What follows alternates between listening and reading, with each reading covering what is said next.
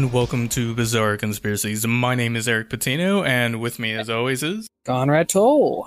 Today, we are talking about kind of politics, a little bit, and some things Bill Gates said. So why don't we kick it off with, I think the Civil War is a good place to start. Now, I recently heard Bill Gates say he thinks a civil war is going to happen, and this is a direct quote here. He said, "I admit that political polarization may bring it all to an end. We're going to have a hung election and a civil war." End quote. So, what does he mean by hung election? You know, I was actually Google searching hung election terms. Couldn't really find anything except for like a hung parliament term, which apparently means that no members of the either political party would win. So I'm assuming that would be the same thing he means here. You mean a electoral tie?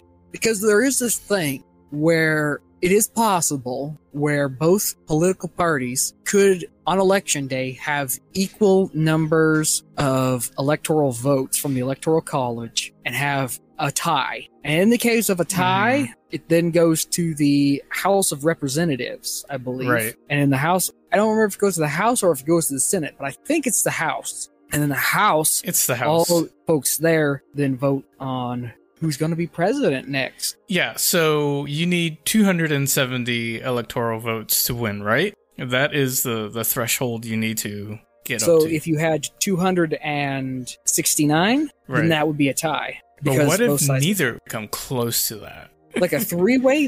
That's the only way that it could happen where neither side comes close is if there's a third-party candidate. And in the case of a third-party candidate, they would just have a rerun, I guess. Yeah, maybe. Well, I looked it up and it said if no candidate receives 270 votes, the House of Representatives will pick the president. So each state delegation gets one vote, regardless of the number of congressional districts it has. Let's see, 26 votes representing a majority of the states are required to win. So yeah, like you were saying, if no one meets the votes or if they tie, then it goes to the House of Representatives, and then from there, each state gets a vote. And then we get our next president. I'm assuming that's what the hung election means, because Bill Gates did not say what he meant by this. I don't think that's what he means by it. What do you think he meant by this? As opposed to that, I think he thinks a little more closely to what happened last time in 2020. At the end of the day, there was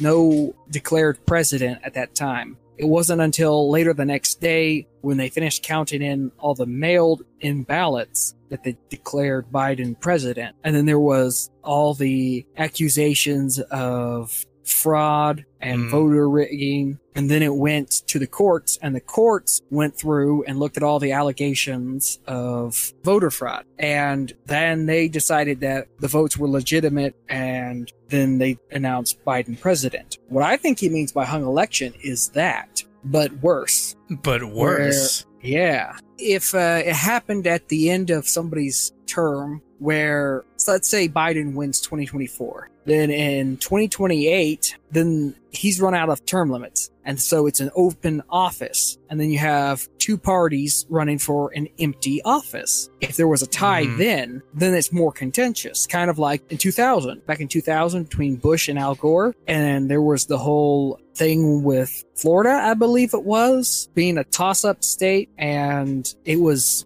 first declared for Al Gore. And then later, as more votes came in, it switched to being for Bush. And there was a huge contention over that. I believe that is more of what it's going to be. It's because in those times where you're running for an open office, there's more contention than if it's for a held office. So I think it'd just be a high politically charged election, which they're all getting to be politically charged, which is what Bill Gates was talking about, being the political division. Nobody can agree on who's president, not by not enough votes, but by contesting of which votes are actually true and accurate. Okay. Well, the next thing he said after a hung election was a civil war, right? So I think most people would assume that a civil war is probably going to happen fairly soon. I read this article by The Guardian. I'll have a link for it if anyone wants to read it. I'm going to read a few things from it. I'm not going to read all of it because it's really long.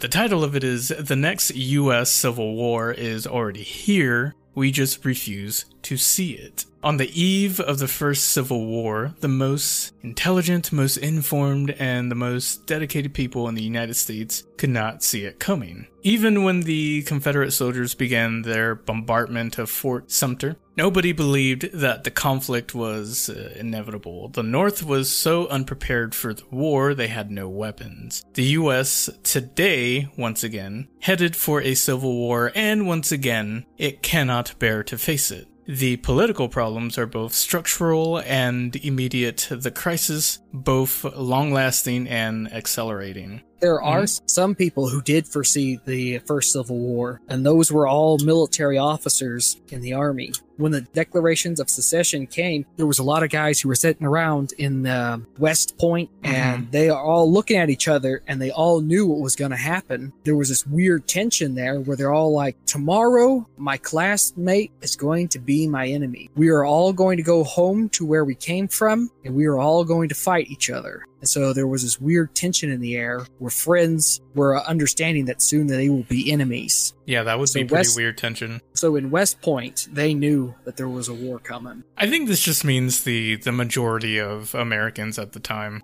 It goes on to say, the American political system has become so overwhelmed by anger that even the most basic tasks of government are increasingly impossible. The legal system grows less legitimate by the day. How true is that? Trust in government at all levels is in freefall, or like Congress, with approval ratings hovering around 20%. Cannot fall any lower. Right now, elected sheriffs openly promote resistance to federal authority. Right now, militias train and arm themselves in preparation for the fall of the Republic. Right now, doctrines of a radical, unachievable, messianic freedom spreads across the internet on talk radio, television, podcasts, etc. Two things are happening at the same time. Most of the American right have abandoned faith in government as such. Their politics is increasingly the politics of the gun. The American left is slower on the uptake, but they are starting to figure out that the system, which gave them the name of democracy, is less deserving of that name every year. There's a lot of things I agree with in this article, and like I said, I will link the article down below if you guys want to read it. How likely do you think that the Civil War is actually going to kick off, like, relatively soon, in terms of what Bill Gates said? In terms of open conflict, where there's armies fighting against each other, I would say 0.002%. Wow, that low?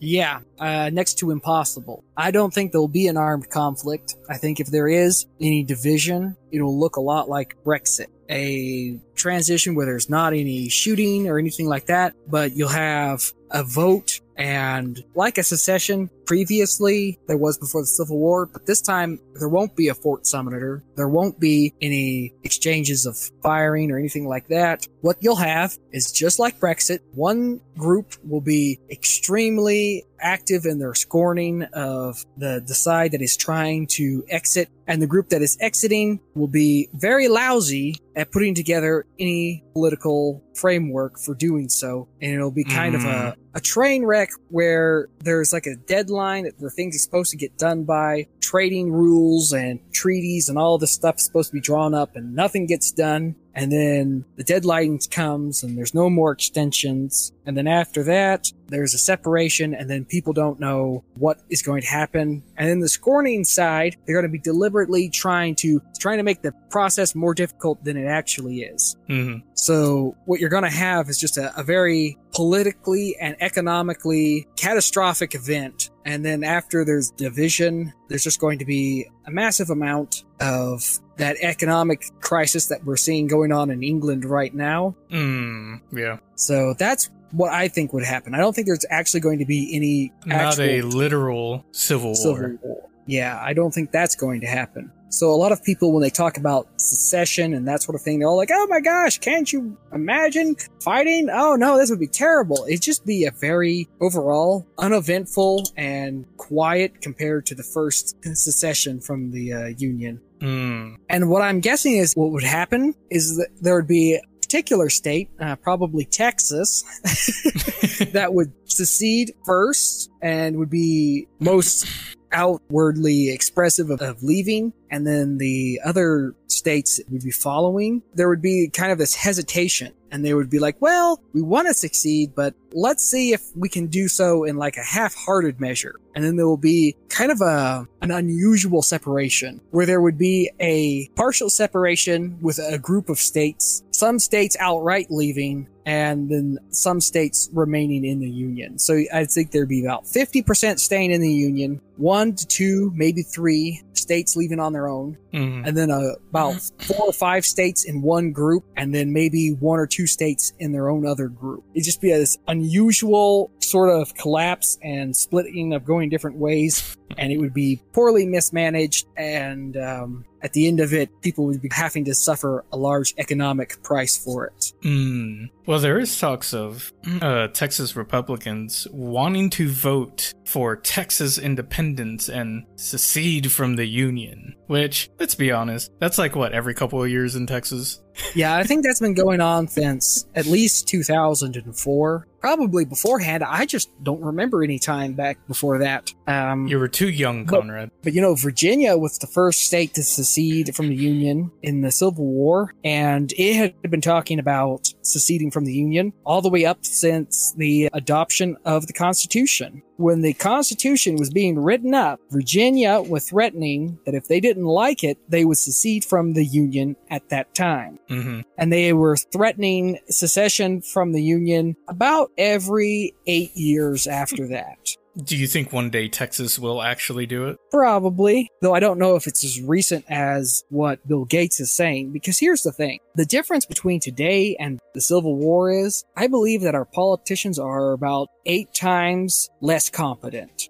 So, for the most part, I don't believe that there are a lot of politicians that are currently in office that would actually do that. They're all about enforcing the status quo, and I don't think that that's true. Actually seceding would be part of it. It's kind of like, if you look at the abortion laws that just were repealing of Roe v. Wade, there's a lot of Republicans that they were all about pro-life, right? Right. And they were making all of these laws about when Roe versus Wade gets repealed, what we're going to do is we're going to ban abortion in this state. And they did a bunch of grandstanding because they believed that that would never actually come about. So they did a bunch of talking, and then as soon as Roe v. Wade got overturned, they were like, what happened was there was this thing and I didn't realize, and then I didn't understand exactly what was going on. And then this recently came to light. And here's the thing is, I don't actually know if I stand for that position, which I was originally standing for. And there's been a whole lot of that. Because they were grandstanding, believing that the Roe v. Wade argument would be going on forever and a day. And then it actually came about, and they didn't actually think anything was going to happen, and they were just there enforcing the status quo and grandstanding. So I think the same thing is happening now, is there's a bunch of politicians who don't actually think anything will ever change. Republicans have been one party, and the Democrats have been the other party since the Civil War. They've been going back and forth, having the same talking points, having the same arguments for years and years and years, and nothing's ever switched, and they don't really care. Most of the politicians don't care about any of the hot button issues. They just all fall in line with what they believe. Here's a crazy thing. When was the last time you met somebody who believed entirely with one party's politics, where they were like, you know what? I'm slightly different from, the Republicans. They didn't have at least one thing that they varied on. It's kind of hard in San Antonio. I haven't met anyone like that. Well, I don't think there are a lot of people like that. I think that most people are generally varied and have different beliefs that go all across the spectrum. So what happens is these Republicans, when they're actually saying that they have a particular belief or that sort of thing, they're not even being honest. They're just saying what they believe will get them elected. They're following the party dogma. Right. So my point is, I think they're all unprincipled and just lying to us.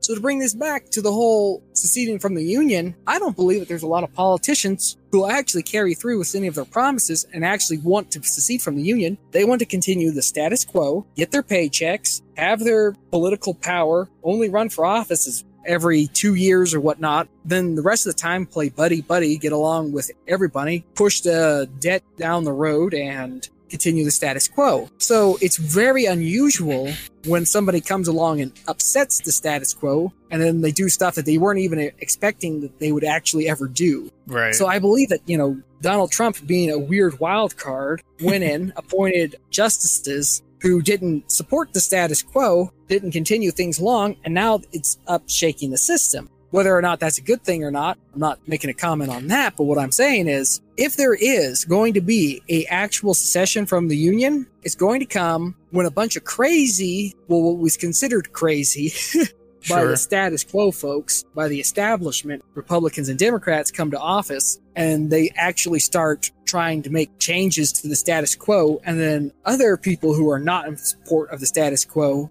go and secede from the Union because they don't like what the other people are doing who are changing the status quo. So there'll be one side that has outliers who are changing it, and then the other side will have outliers who are seceding. I think we need to have more Donald Trump-like politicians. Yeah, I do believe we need people who are not supporting the status quo, aren't bought and paid for.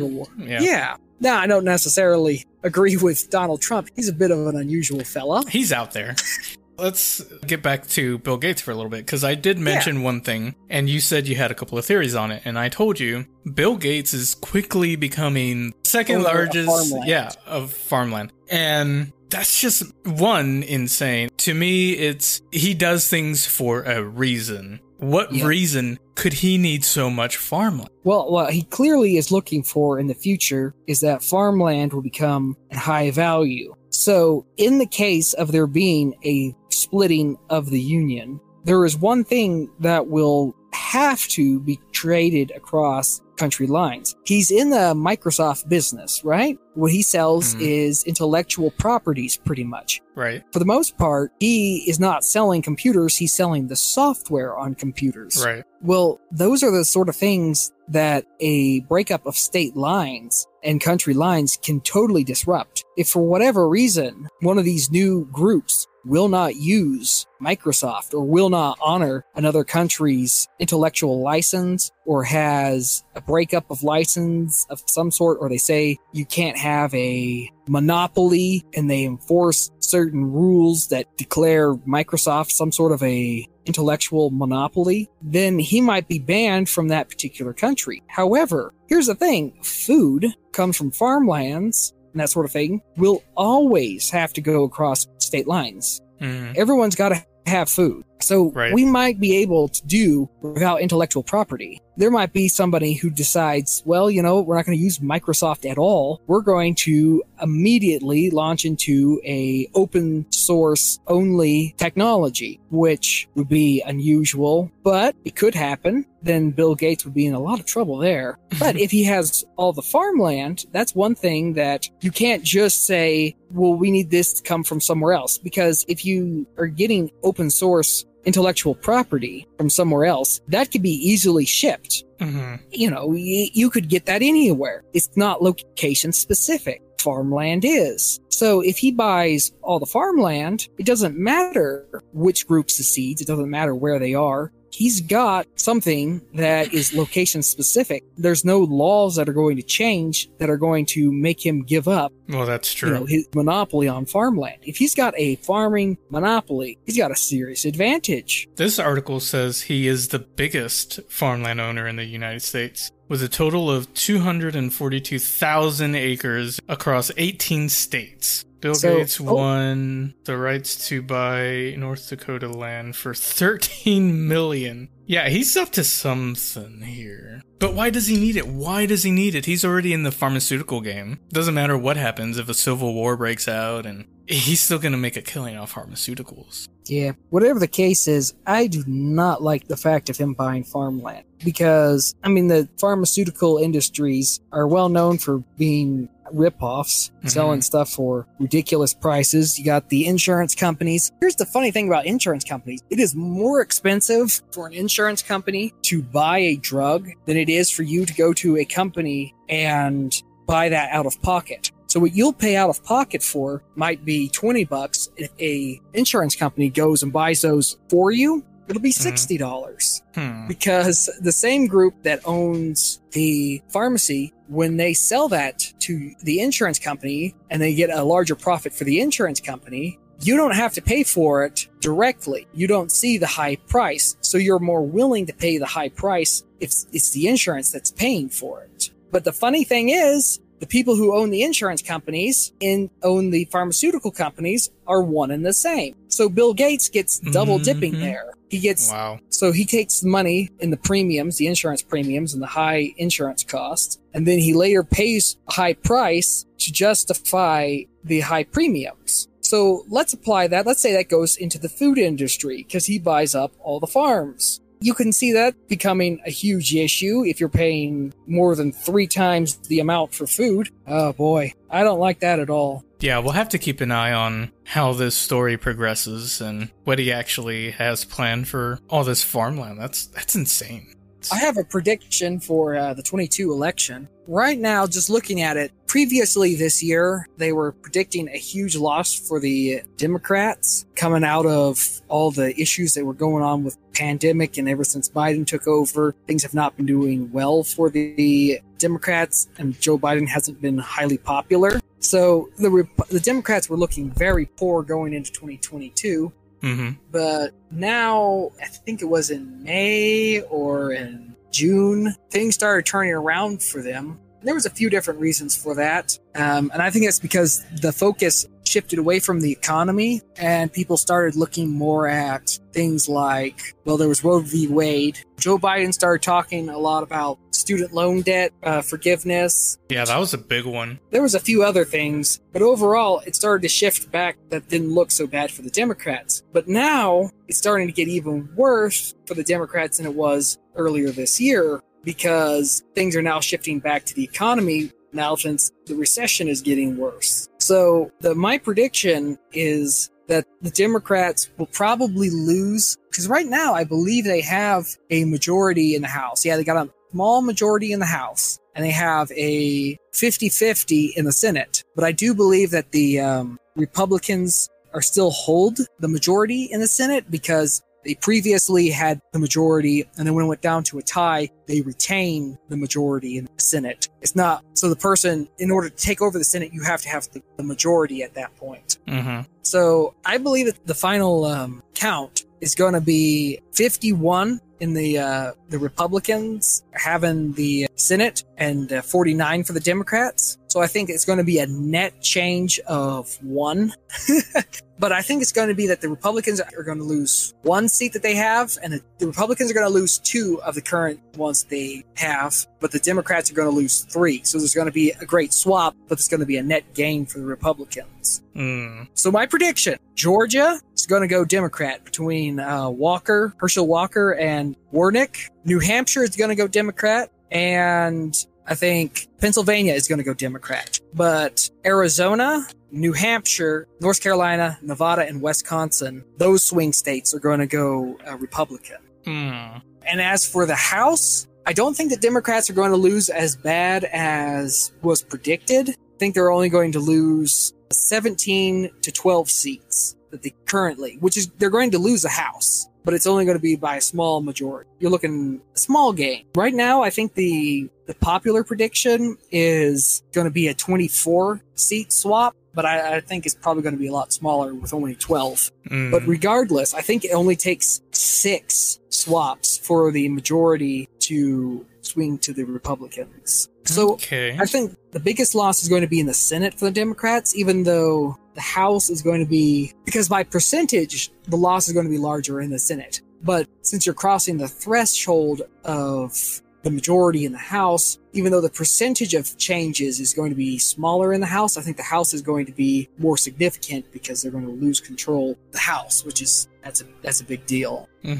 But I think the two most commonly talked about publicized Senate races, which is Georgia and Pennsylvania, it's Dr. Oz and Herschel Walker running as Republicans against Warnock, and Fetterman running as Democrats. I think the Democrats are going to win the more highly publicized races. But I have a prediction, another prediction for this year, and that's the war in Ukraine.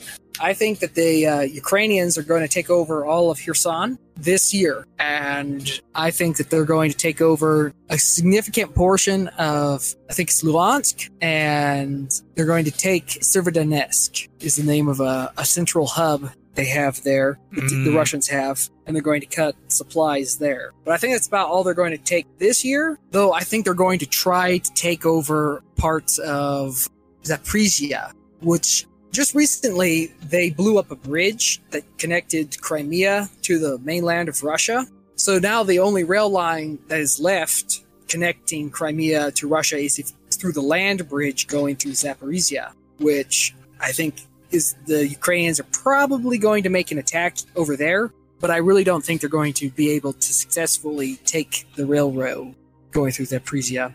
That's my prediction there. But I do have one more prediction. The economic, crisis that's going on. I think that it is definitely going to get a whole lot worse than it is right now. With Saudi Arabia reducing oil, I think Saudi Arabia is reducing their oil flow, not because they really want to, but because they've reached peak, which what that means is they've used up all the oil that they can easily get to.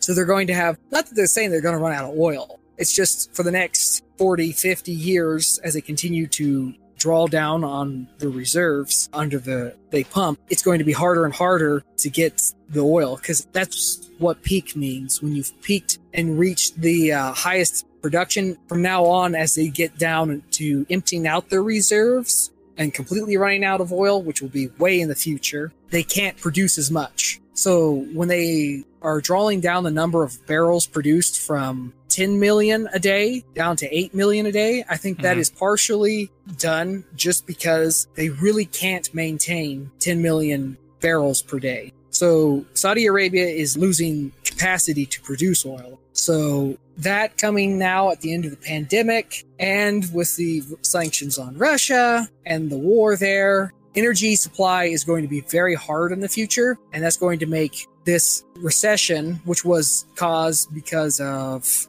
shutting down the country's entire production during COVID, and then the mass printing of money causing inflation. Right. This is going to be exacerbated by the fact that I don't think that Saudi Arabia will ever produce 10 million barrels of oil again. So I think this is something you're going to be seeing a lot more in the future, is Saudi Arabia cutting oil production and saying, yeah, we're doing this because of this reason or that reason.